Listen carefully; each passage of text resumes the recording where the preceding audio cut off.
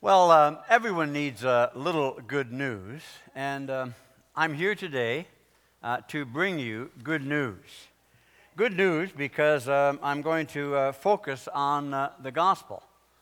The root of that word comes from the idea of God's spell, and it is the idea of good news. And I am going to focus upon the gospel. And so I would encourage you to turn to the Gospel of Isaiah. Now, this morning, in the earlier service, people were looking at me thinking, oh, now I recognize that. That's the old guy that the pastor usually invites to come when he's away. But I think he's losing it. The Gospel of Isaiah, Matthew, Mark, Luke, John, not Isaiah. Yes, Isaiah. Because in Isaiah, a number of times these words appear, good news. The gospel is found in the book of Isaiah. And this morning we are going to go through that book and find the good news.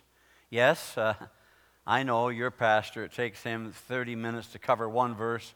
I can do a book in 30 minutes. Now, that may be a comment on the depth of my teaching ability, but we won't go there.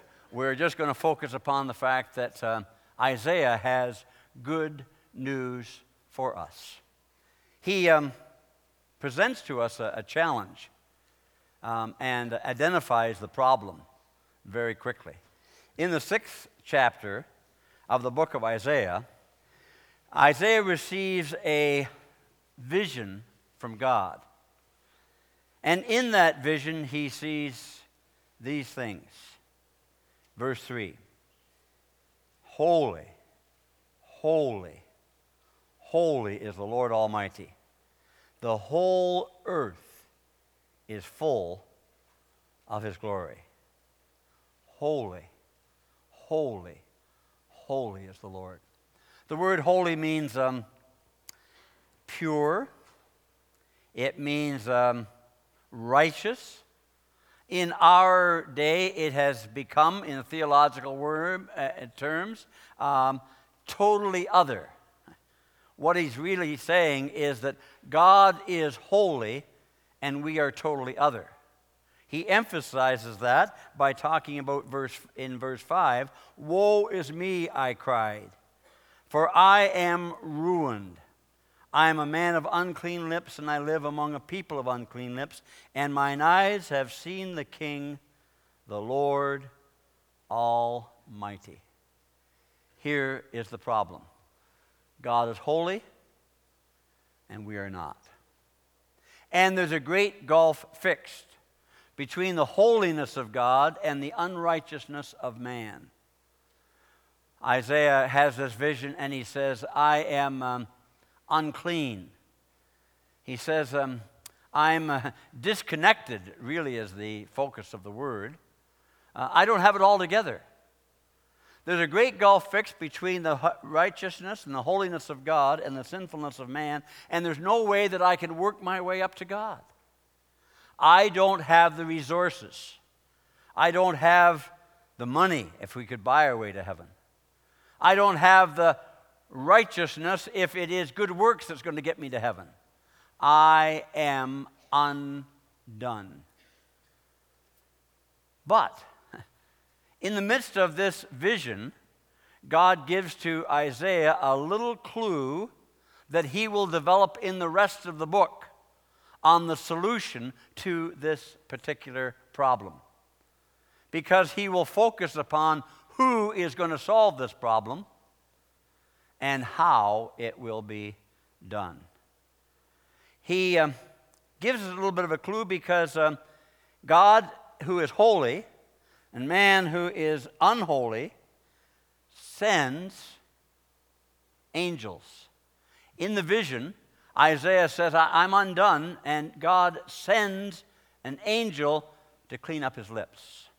So we have a little clue here in chapter 6 on just how God is going to solve the problem. He is the seeking God who comes seeking those who are lost. He comes to seek and to save. And we are given some clues about the nature of this person who is going to solve the problem just in the next chapter. For in chapter 7 and in verse 14, we have these words. Therefore the Lord himself will give you a sign. The virgin will be with child and will give birth to a son and will call him Emmanuel. Now, we know the full meaning of this prophecy. But when we look at prophecy in the Old Testament, and especially in the book of Isaiah, there is an immediate solution, there is an immediate fulfillment to the prophecy, and then there is the ultimate fulfillment to the prophecy. And sometimes Isaiah had a clue about the immediate solution, but most of the time when he was writing, he had no clue about what was the ultimate fulfillment. He was writing about, speaking about things that he really did not know. He was saying more than he knew because God, the Holy Spirit, was revealing something to him concerning the future. And here in this prophecy, there is the immediate answer, the immediate problem, and that revolved around a man by the name of King Ahaz who appears in verse 1. King Ahaz was concerned about the fact that people were going to come into Jerusalem and they were going to overtake his kingdom. And so what he thought was, if I get enough political friends and make alliances with them, then I will be secure. Isaiah is saying to him, no, the way to get security is to put your trust in God. Put your faith in him. And even if you've got weak faith, he says, ask God for a sign. Ahaz gets this pseudo-spiritual attitude about him and says, I could never ask for a sign from God. That would be pride, and I shouldn't do that. What Isaiah says in the prophecy is, listen, whether you ask it or not, God is going to give you a sign. A virgin will conceive, and you will call his name Emmanuel, God with us. Your solution, Ahaz, is not in finding political friends. Your solution is having God with you, as we have been singing this morning. The immediate answer, the immediate prophecy, was no doubt fulfilled in the life of Isaiah and his wife. Isaiah's first wife had died, and he remarried, and what God was saying to him and to the message to Ahaz is that your wife is going to give birth to a son, and that will be the sign to Ahaz and to the nation that God is with you. Now, a number of years later, we understand the fullness of that meaning. Isaiah's prophecies were written about 700 years before the birth of Christ. 700 years before Christ was born, this passage of Scripture was written. And we now, living on the other side, are able to see what is the fulfillment, the ultimate fulfillment.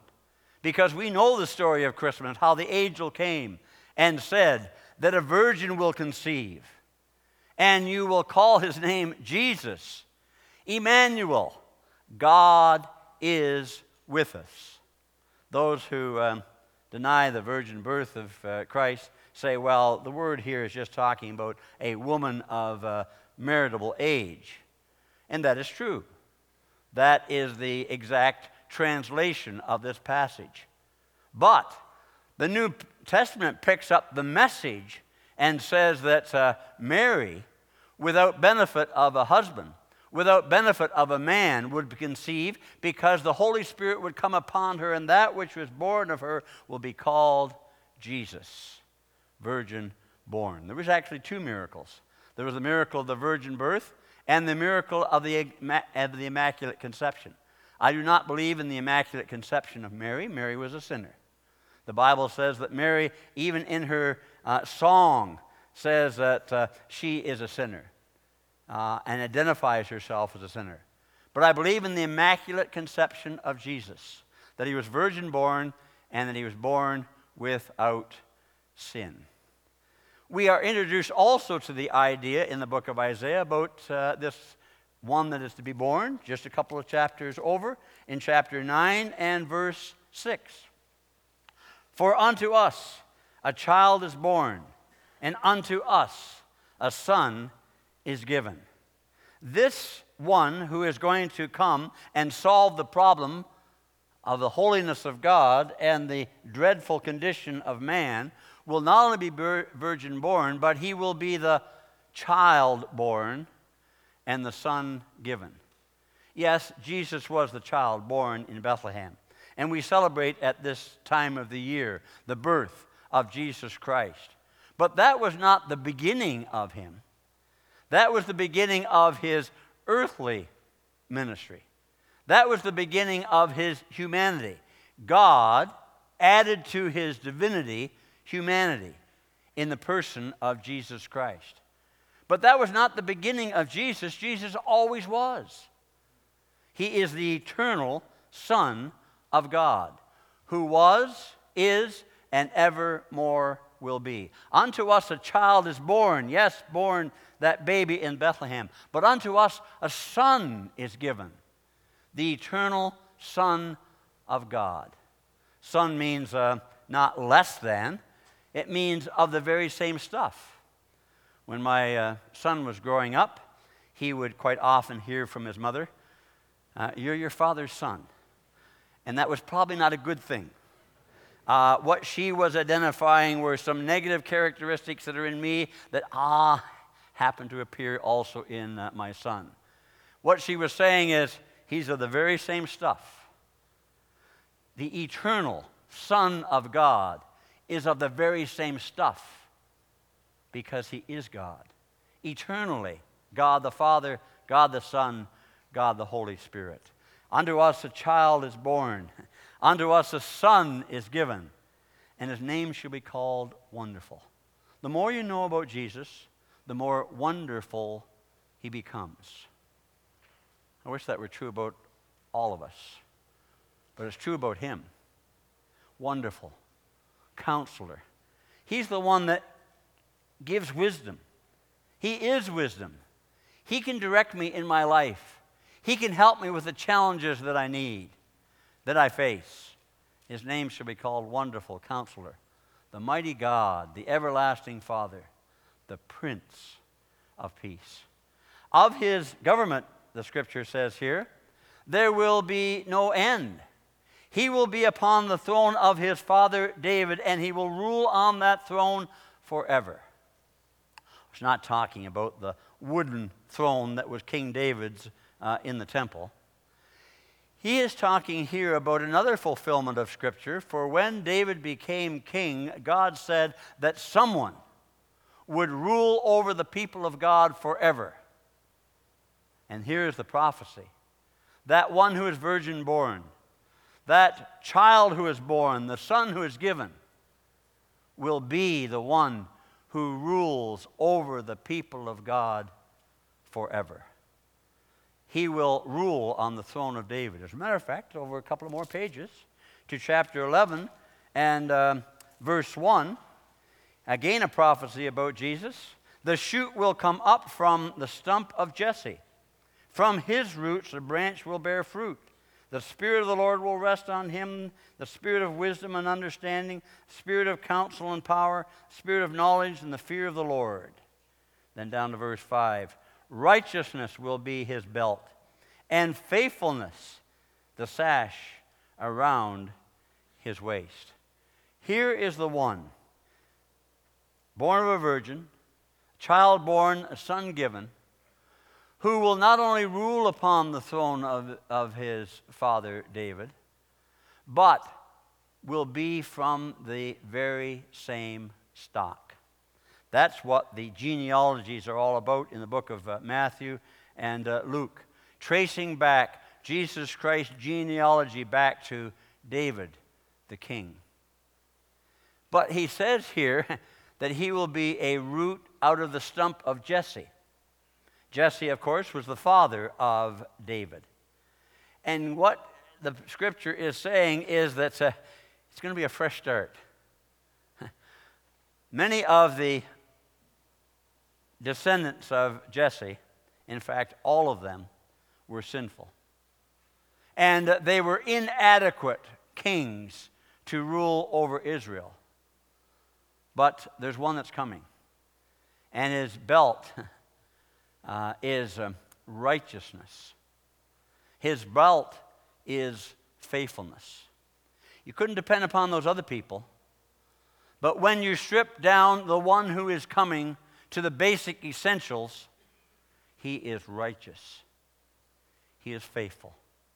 He will be the one who is able to rule over the house of David.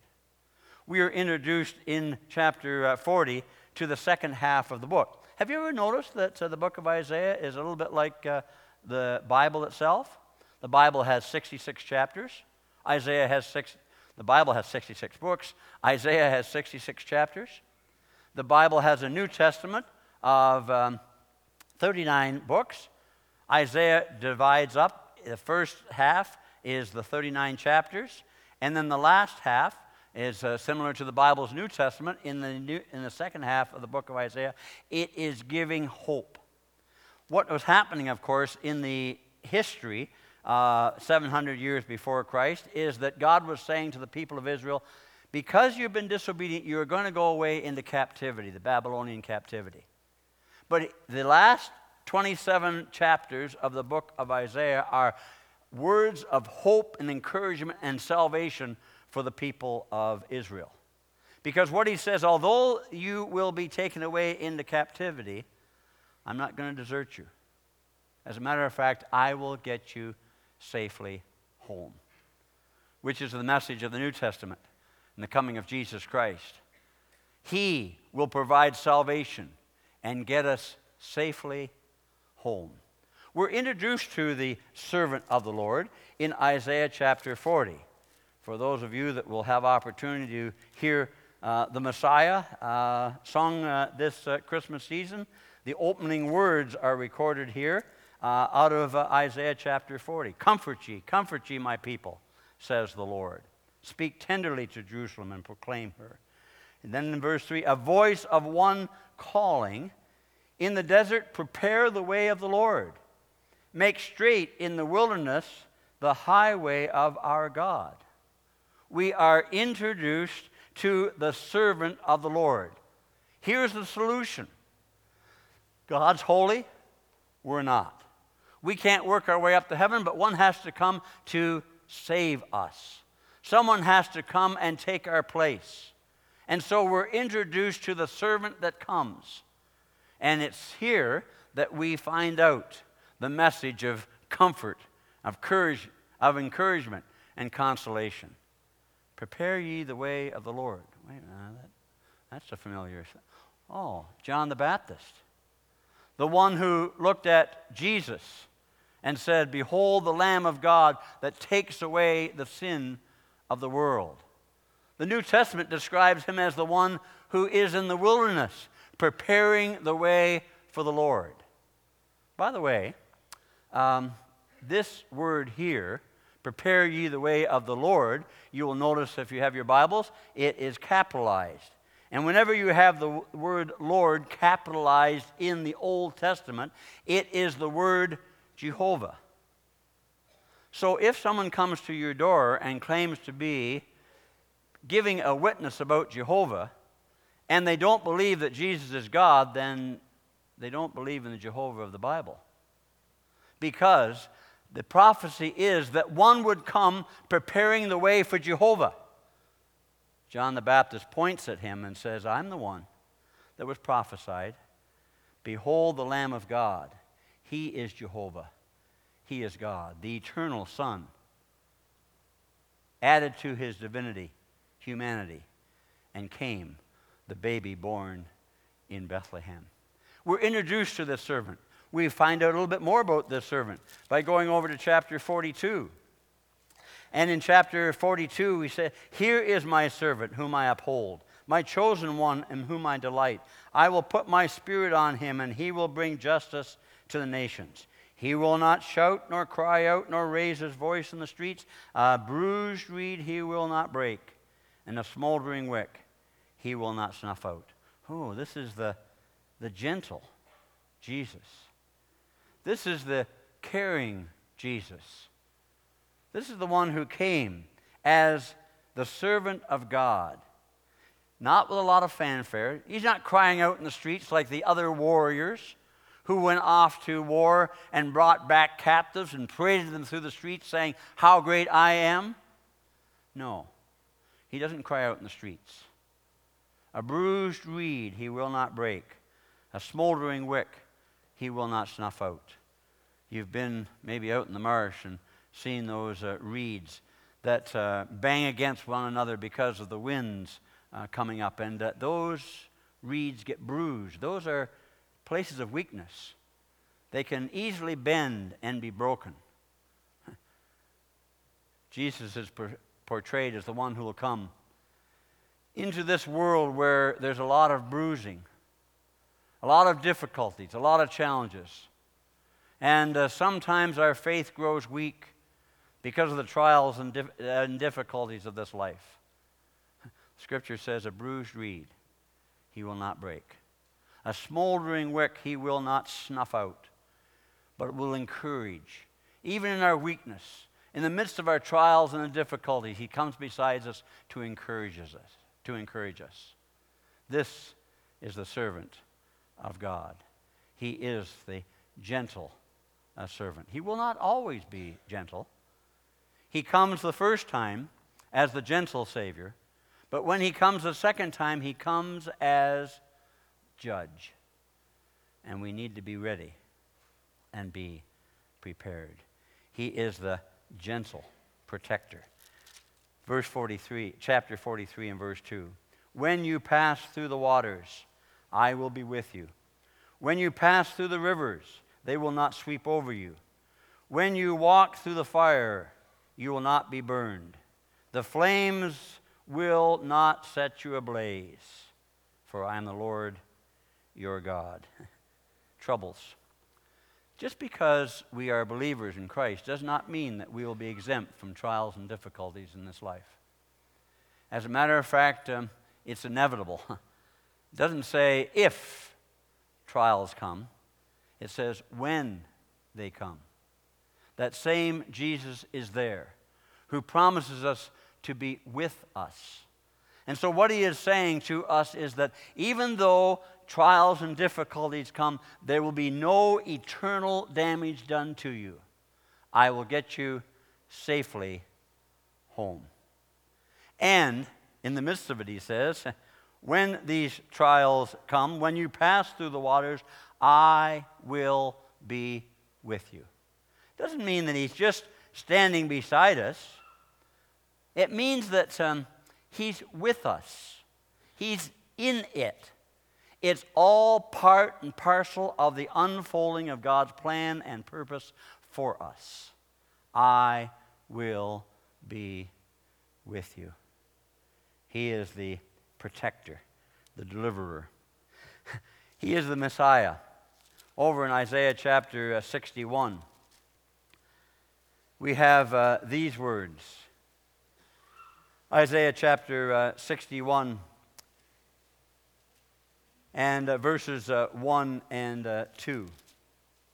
The Spirit of the Sovereign Lord is on me, because the Lord has anointed me to preach the good news to the poor. He has sent me to bind up the brokenhearted, to proclaim freedom for the captives, and release from darkness for the prisoners, to proclaim the year of the Lord's favor and the day of vengeance of our God. Here we see the dual nature. First of all, the day of favor, when he came first as the babe born in Bethlehem. But there is a day of judgment that is coming. But we're introduced to this servant here.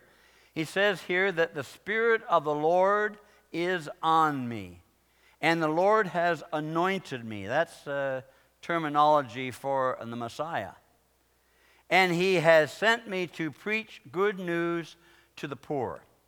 The word that's used here for poor is not necessarily or exclusively talking about poor financially. It is really talking about those that are poor spiritually, and we all are. God is holy, I'm not. I'm in trouble. I don't have the resources. I can't buy my way. I can't get my way to heaven.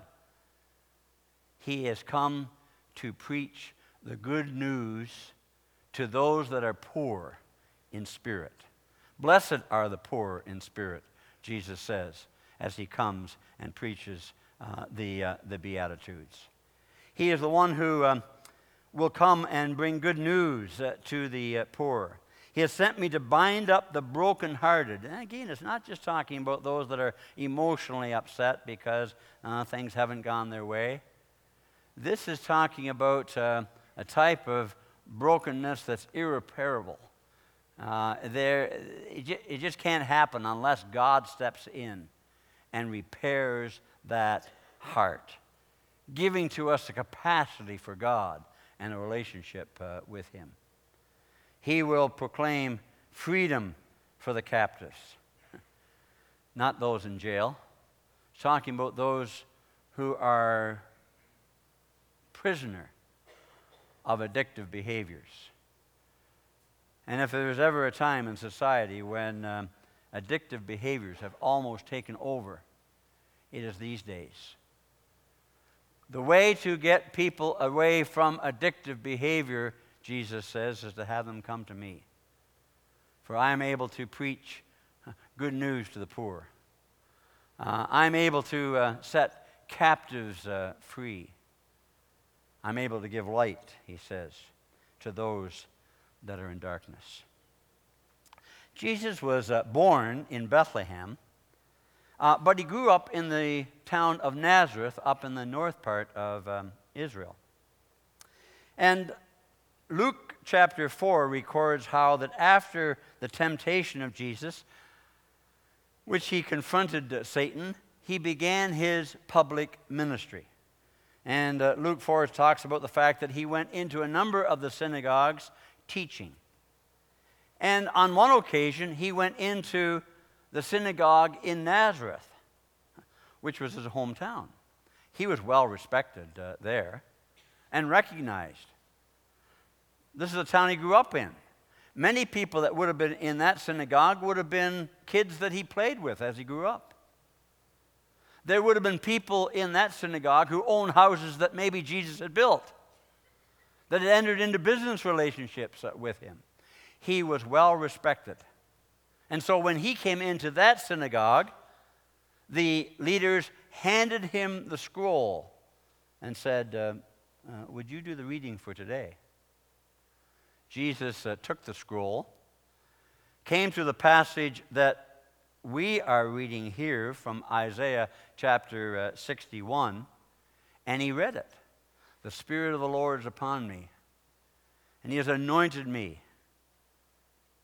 And he read that passage standing. And then he sat down to teach. In synagogues, you stand to read, you sit to teach. And what he said was, this day, this passage is fulfilled in your hearing. You can imagine a little bit of stir in the synagogue. Did you hear what I heard? He thinks that he's the fulfillment of that passage. We're Jewish people. We know what goes on in a synagogue. We know the teaching of the synagogue. This is a passage that tells us about the coming of the Messiah. And they get angry. You think you're the Messiah? Jesus said, today, this passage is fulfilled in your hearing. And they got angry. So angry that they threw him out of the synagogue, chased him up to a cliff, and would have gladly pushed him over the cliff. Except the scripture says that he walked through the crowd unhurt. So begins the rejection of the gentle servant of God who comes. This one who came from heaven, adding to his divinity humanity, to be born in a manger. Grew up and lived a perfect life upon this earth. Begins now to experience rejection. The fullness of that rejection is revealed to us in Isaiah chapter 53. For in Isaiah chapter 53 and verse 2, we have these words. He grew up before him like a tender shoot, and like a root out of dry ground. Here's the reason he was rejected. He came humbly. The nation Israel were expecting a root out of Jesse, someone that's going to be a political power and influence, get rid of these Romans and get our nation back to where we can have our own rule. We want a Messiah that is going to be powerful. We want the root of Jesse. We want the good old days of King David. He came as a root out of dry ground, humbly. But in addition to that, he was the suffering servant. Verse 3. He was despised and rejected of men, a man of sorrows and familiar with suffering, like one from whom men hid their faces. He was despised, and we esteemed him not. This isn't the one I want. This isn't the Savior that I want. I want a political one. I want one who is a winner, not a loser. A substitute, verse 4 and 5. Surely he took up our infirmities and carried our sorrows, and we considered him stricken by God, smitten by him, and afflicted. But he was pierced for our transgressions. He was crushed for our iniquities. The punishment that brought us peace was upon him, and by his wounds we are healed. Wounded for me. Wounded for me. There on the cross, he was wounded for me. Gone my transgressions, and now I have peace. All because Jesus was wounded for me. Condescension, verse 9. This one who is God condescended to come to the earth.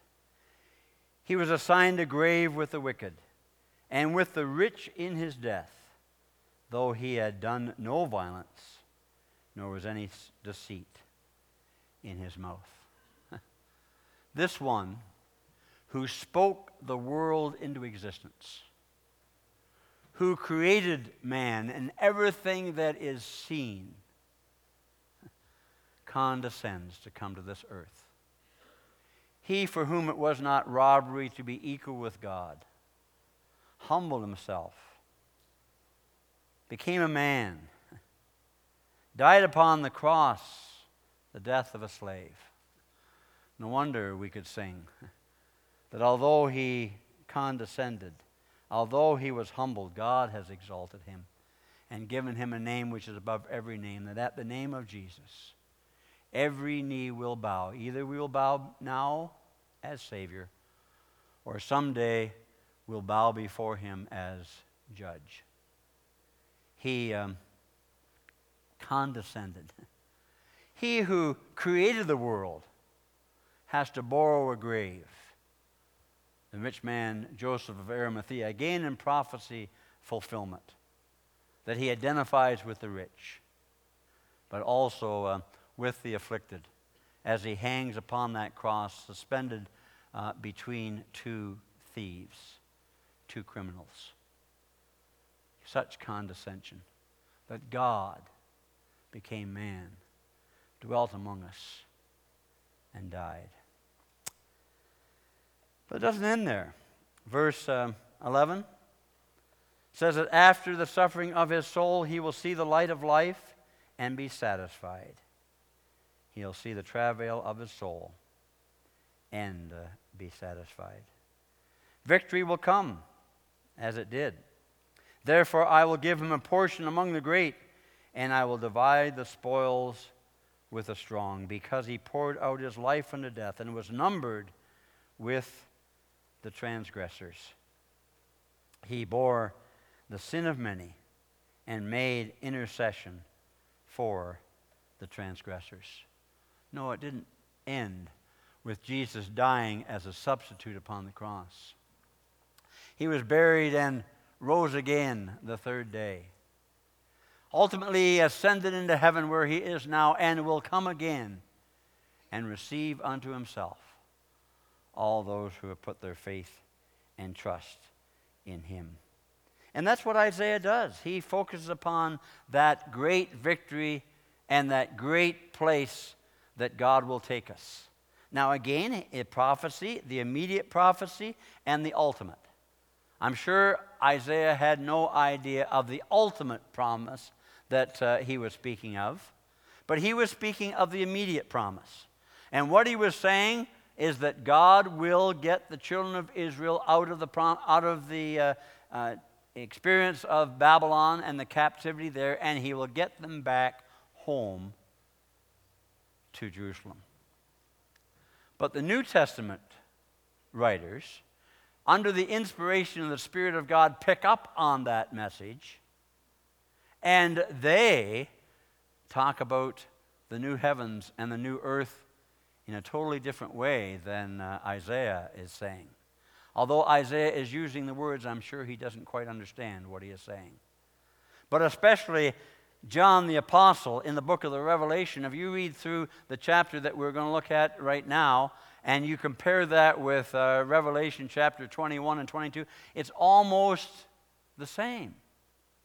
Similar language, because Isaiah is giving a prophecy that is immediately fulfilled with the children of Israel coming out of Babylon and back to Jerusalem, but will ultimately be fulfilled when Jesus returns and takes us to that place of the new heaven and the new earth. Notice what it says in chapter 62, verses 11 and 12. Isaiah 62, 11 and 12. The Lord has made a proclamation to the ends of the earth. Say to the daughters of Zion, see, your Savior comes. See, his reward is with him, and his recompense accompanies him. They will be called the holy people, the redeemed of the Lord, and you will be called sought after, the city no longer deserted. And over in chapter 65, we have words that again appear in the book of the Revelation. I'm sure that Isaiah had no idea what he was writing about with regard to the possibility of a new heaven and a new earth coming down out of heaven, the new Jerusalem coming down. I'm sure he had no idea of the distinction between what theologians have debated for some time. What part is the millennium? What part is the eternal new heaven and new earth? He would not have even thought of that as he was writing this revelation under the Spirit of God, as the Spirit of God was directing him to write and to speak. But John picks up many of these words. And he describes it in Isaiah chapter 65, verses 17 and 18. Here's what Isaiah says under the inspiration of the Spirit of God, of what God will do. Behold, I will create a new heaven and a new earth. The former things will not be remembered, nor will they come to mind. But be glad and rejoice forever in what I will create. For I will create Jerusalem to be a delight, and its people a joy. Verse 19, and throughout the rest of the chapter, he talks about the fact of what won't be. It's interesting that John, under the inspiration of the Spirit of God, takes the same approach in the book of the Revelation about heaven. It doesn't tell us a lot about what is there.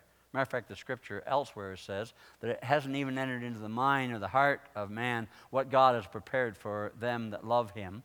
But what he does do in the book of the Revelation is tell us what won't be there. And I think the Spirit of God gave to Isaiah the same basic concept as he's saying in the new heaven and the new earth In the New Jerusalem, here are some things that won't be there. Verse 19. I will rejoice over Jerusalem and take delight in my people. The sound of weeping and crying will be heard no more. John says of that new Jerusalem that's coming down out of heaven, and that new earth, that new heaven, where we will dwell forever. No more tears. No more pain. Next verse. Never again will there be an infant who lives but a few days, or an old man who does not live out his years. I think that in 46 years of ministry, the most difficult times that I have ever had in ministry is dealing with families who are burying children. In a perfect world, parents aren't supposed to bury their children. This is not a perfect world. It's a fallen world. Sin has brought death and disease and all kinds of difficulties. And sometimes I have concluded that the most difficult pain that people ever experience here on this earth is the death of a child. In heaven, in the new heaven and the new earth, no more tears, no more pain. He says here that there's no more insecurity, verses 21 and 22. They will build houses and dwell in them, and they will plant vineyards and eat their fruit. No longer will they build houses and others live in them, or plant and others eat. Again, the immediate fulfillment, what God is saying to the children of Israel, you're going to go away in captivity. And the houses that you have built here in Jerusalem, and the nice gardens that you have planted, somebody's going to live in those houses. Somebody's going to eat the benefit of those gardens. You're going to have an insecure experience. You're going to go away into captivity. In heaven, no more tears, no more pain, no more insecurity. For we are with God. Behold, He has a place prepared for us. Jesus made that promise. If I go, I will come again and receive you unto myself, that where I am in heaven, there you may be also. I go to prepare a place for you, a place of security, a place where there be no more disappointments. This life has all kinds of disappointments. Verse 23. They will not toil in vain, nor bear children doomed to misfortune, for they will be a people blessed by the Lord, they and their descendants with them. A place where there's no lack, complete provision. Verse 24, before they call, I will answer. While they are still speaking, I will hear. Sometimes we pray, and it seems like a long time before we get an answer. Sometimes we pray, and their prayers are bouncing off the ceiling, and we're questioning, where are you, God? In heaven, there's no delay. Before we could even imagine a particular thing that we might need, it is already supplied by the gracious, merciful Heavenly Father. It's a place of no violence, verse 25. The wolf and the lamb will feed together. The lion will eat straw like an ox. In a world that's filled with violence, look at the newspapers. Look at your television. Listen to the news. All kinds of violence of every type in our world. In heaven, no more violence. And in heaven, the ultimate victory will be realized that actually Jesus won when He died upon the cross. For there, although it bruised His heel, He bruised the head of Satan, the serpent. And in verse 25, we have a little hint of that. And dust will be the serpent's food. It's almost like God is saying to to Satan, you chose the battleground of dust. You're going to eat that throughout eternity. You are the one that chose the battleground of dust, because I, out of the dust of the earth, created man, and you sought to destroy him.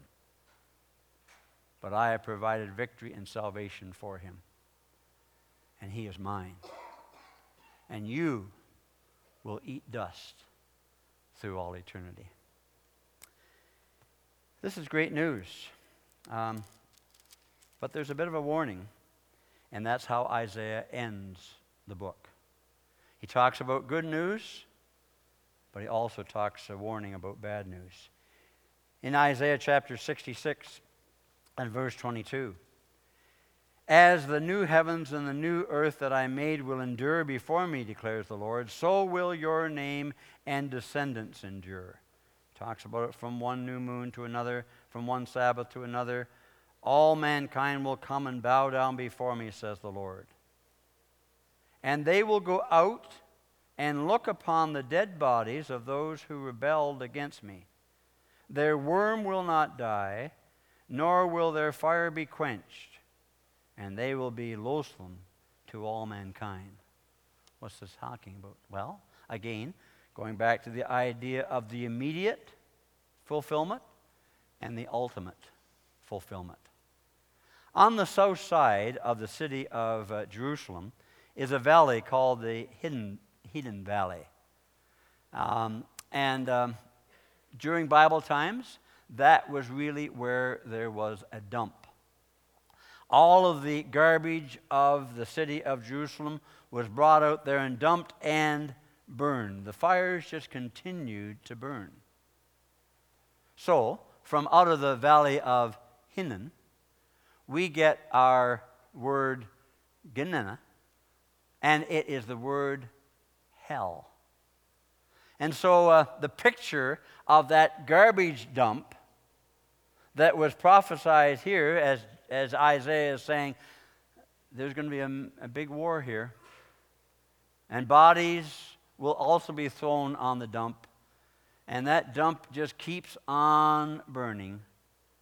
Worms don't die, and the fires are unquenched.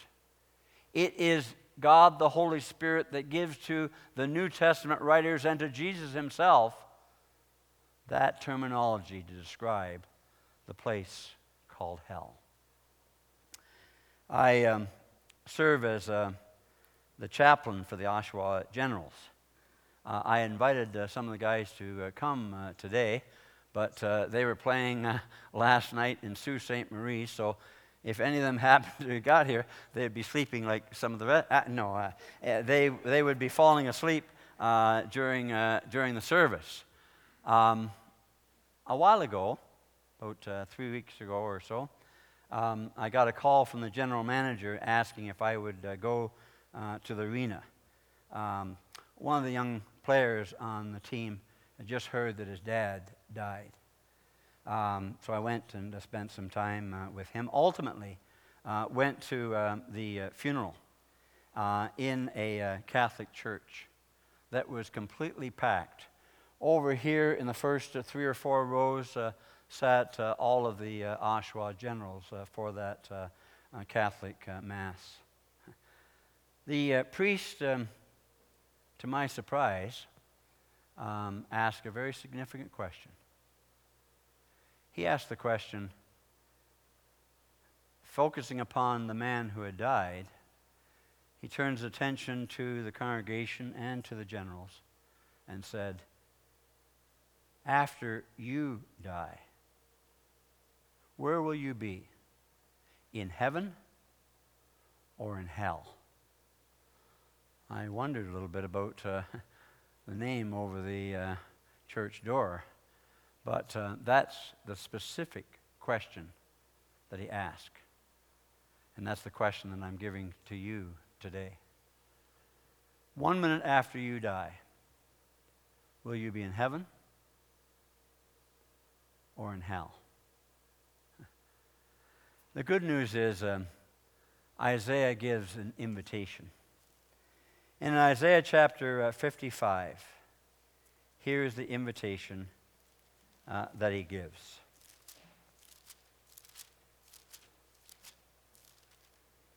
Come, all you that are thirsty. Come to the waters, you who have no money. Come, buy and eat. Come, buy wine and milk without money and without cost.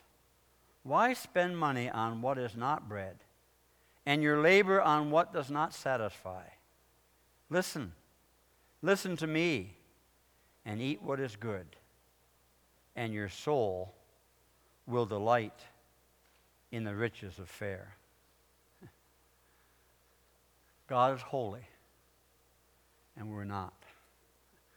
God has come to us in the person of Jesus Christ, that suffering Savior who died for you and for me, who was buried, rose victorious over sin, death, and hell, ascended into heaven, and someday will come, and we will be with him forever in that new heaven and new earth, if you have responded to the invitation. Come. Oh, I'm undone. I can't earn my way to heaven. I don't have the resources. I can't work my way. For you, there's good news. The good news is come, because Jesus has provided the resources to make up what you could not. In his perfection, he died as your substitute and mine, so that you can have the gift of eternal life. The warning, verse 6. Seek the Lord while he may be found. Call upon him while he is near. Let the wicked forsake his way, and the evil man his thoughts. And let him turn to the Lord, and he will have mercy on him. And to our God, for he will freely pardon. Double invitation for those that have never come to trust Christ as Savior. Know a little bit about the babe in Bethlehem. He was the Christ of Calvary who died for you. And by acknowledging your sin and asking for forgiveness, you can have the gift of eternal life. And for all of us who have trusted Christ as Savior, Isaiah's question, why are you spending money and spending time and energy on things that really don't matter? Live with eternity's values in view. Shall we pray? Our Father, we're more than a little overwhelmed that the God who created the ends of the earth would come in the person of a baby, grow to be a man who would die for us.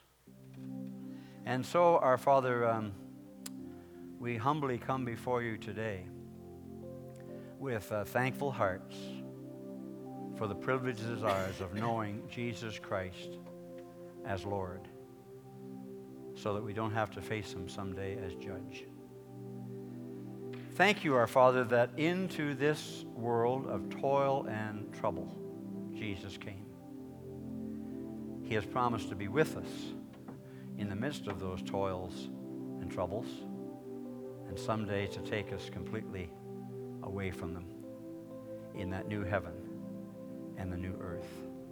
May the joy of that message, the message of the gospel, the message of good news, grip us today and over this holiday season for Jesus' sake.